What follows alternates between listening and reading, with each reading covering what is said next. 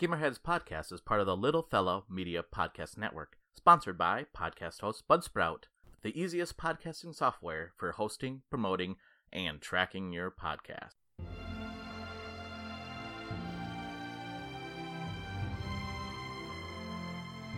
And welcome to another episode of Gamerheads Reviews. Today I am joined by Mike. Hi! Hi, Mike. Welcome to the show. And Mike, Yes? are you ready to go nuts? You want to go nuts? Let's go nuts. All right, that's what we're reviewing today. The game is Let's Go Nuts, a game that came out on the Switch, and I reviewed it. I got to play it, and yeah, so we'll be talking about the game today.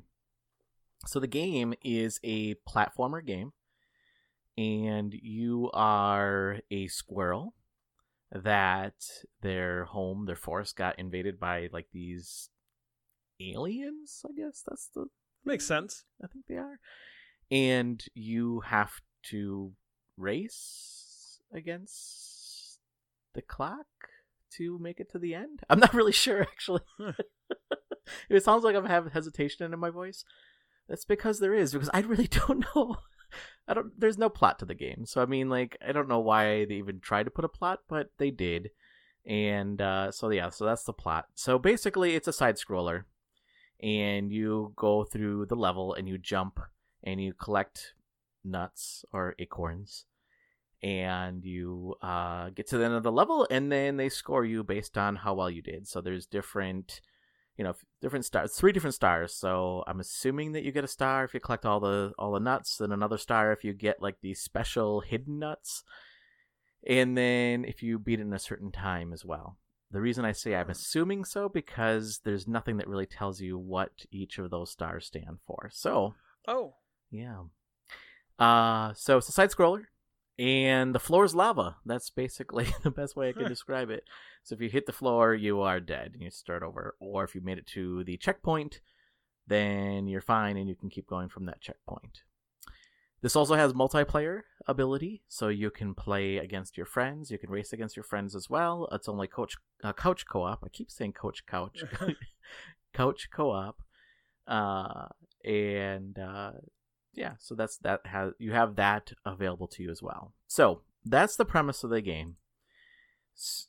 The artwork reminds me very much of they tried to go into the style of Angry Birds. Like that's the sense I get from it. Okay, so it looks like a Flash game or mobile game. Yes, yeah, exactly. So it looks very much like a Flash, like you said, Flash game or mobile game. Plays very much like that as well.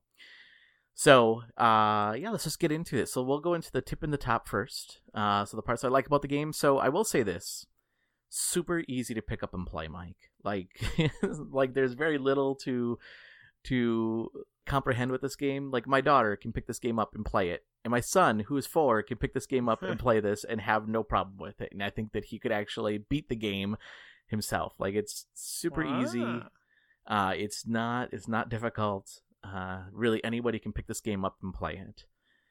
And the artwork is kind of cute. I mean, if you like that Angry Birds kind of look and feel, like this is kind of right up that alley. Yeah. And also, I'm looking at, I didn't get a chance to play it, but looking at some of the screenshots, it actually even looks like it's utilizing a lot of the art style of Cut the Rope. Oh yeah, sure. Like when I see the stars, it just looks. Yeah. That's what I'm saying. Like that reminds me very much of like Cut the Rope too. You're right. So games like that, or even like any of those kind of achievement games where you beat a level and then they give you like stars at the end, right? So it's very much in that vein. Like the idea is that you beat your own high score unless you're playing against opponents, and then you try to beat them, but. So yeah, you try to beat your own high score. So it's not challenging though. Like, I mean, no one said it had to be a challenge. It could be just one of those games that you just kind of mindlessly go through, or something that's more geared towards little kids as kind of a introduction to decent platformers. Then maybe after this they'll jump right into Ghosts and Goblins. Yeah, maybe. That'll be a culture shock for sure for them. Just ease them right in, and then just toss them right into the deep end. Got your toes wet? All right, here you go. Here we go. So those are the things I liked about the game. So yeah, going into the flip and the flop, then the things that didn't shine with this game. So I will say this: you know how I said how easy it is, yeah, and how you kind of said, oh yeah, throw them right into Ghosts and Goblins, right? So I will say that this game is super easy. Like it's weird. So when you're running around, not only does it feel like a Flash game, but it just feels like really floaty. And what I mean by that is, like, you know how you play Mario and you feel like every action you do, like you jump on like a little like platform, right? And you have to make those small little jumps, and you can feel it has that like just the feel, like you can feel the gravity. Yeah, you can feel the gravity. You can feel like when you hit something, you can feel everything. It just has that little extra juice to it, right? And when you play that, you can feel it. You can feel like every little thing in the game, and in this one you can't at all. Like, it's so floaty that you can just kind of jump and float around. It just feels weird, and it makes you appreciate games like Mario, like a game that came out in the 80s. Like, it makes you appreciate that game and what it can do from a platform perspective much more when you play a game like this. You mentioned how it looked like a Flash game. It just plays like a mobile game completely. Okay. Yeah, I did watch some videos of it in prep for our conversation. I saw because you're moving a lot of boxes in the game, so there's a lot of boxes in the forest, and it didn't seem like they were very weighty. They just kind of went all over. Yes, that's a really good point. It is. They kind of go all over, and you have to use those bricks or those blocks because, like I said, the floor is lava basically. So you have to use them to make some certain jumps. Yeah, but it's not hard at all. Like it's not, all the levels. I mean, some of them have bad guys and they have different backgrounds in it, but really, there's nothing new to any of the levels. It's just the same thing over and over and over again, and it's not deep. There's no depth to this game whatsoever.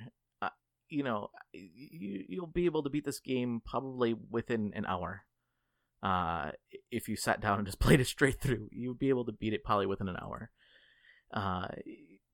There is some fun when you play with other people, but it won't last either. It doesn't give you enough to want to come back and play it. And I hear other people say this, like, oh, mobile game on the Switch, blah, and I'm not one to be like, oh, mobile games on Switch. Like, there are times where mobile games actually do pretty well on the Switch. 2 words, Letterquest. Yeah. Letterquest, exactly. Letterquest, I love Letterquest. Galaxy, I love that game. Those are 2 games that I think do really well on the Switch. This one is like in one of those camps where people complain about mobile games coming to the Switch, and this is one of those games. It just feels just loose. Yeah. Oh, it feels, that's too bad. It feels like somebody made it in like a Flash game maker and just threw it up on the eShop and said, "Here you go. Here's a game." That's what it feels like. But the game is playable, right? I mean, like, it's playable. It's not broken, right? For what it puts out, it accomplishes it. It's if it sets itself off as like an entry level platformer game for kids. Yeah, but even that, I would say it's really easy even for kids. Like, I don't know. Like, it's almost like you don't want them to play this game because when they actually get to a real platformer, they're gonna be like, "This is nothing like." Like, there's training wheels, and then there's training wheels. Yeah. Gotcha. This one, it's also, it's from what I'm looking at, it's also $9.99. Yeah, kind of pricey for this game. Actually, not just kind of. That's very pricey for this game. Like, if it was like $1.99 and you wanted to play with your friends, that's one thing, but $10, that's really expensive for this game. What it does, I don't think it's going. I don't think it went out to be a masterpiece, and it accomplishes what it set out to do. It's just doesn't hit on all cylinders. And right.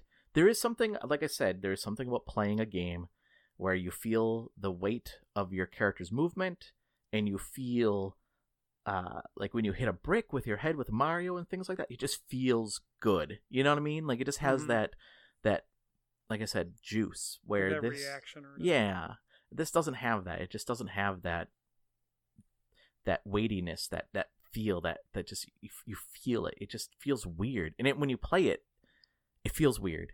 And you don't realize, like I said this before, you don't realize how good a platformer is, like Mario, until you play a game like this, and you're like, oh, that's what a platformer should feel like.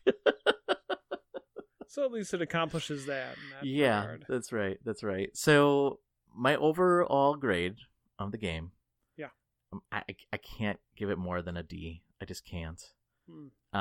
It's just, there's not enough there. It feels like a very entry level game. It feels like something that it just feels like somebody that experimented with a game and said, hey, I have these like little things I'd like to try out, and put them out there. And there's just not enough there for someone to spend $10 on. Gotcha. So that's Let's Go Nuts. It's on the Switch, and also it's on PC as well. So that came out on July 17th. It is on the eShop right now. All right, thanks, Mike, for joining me and talking about the game. Always a pleasure. And thanks, listeners. And you can catch new episodes of Gamerheads every Sunday night.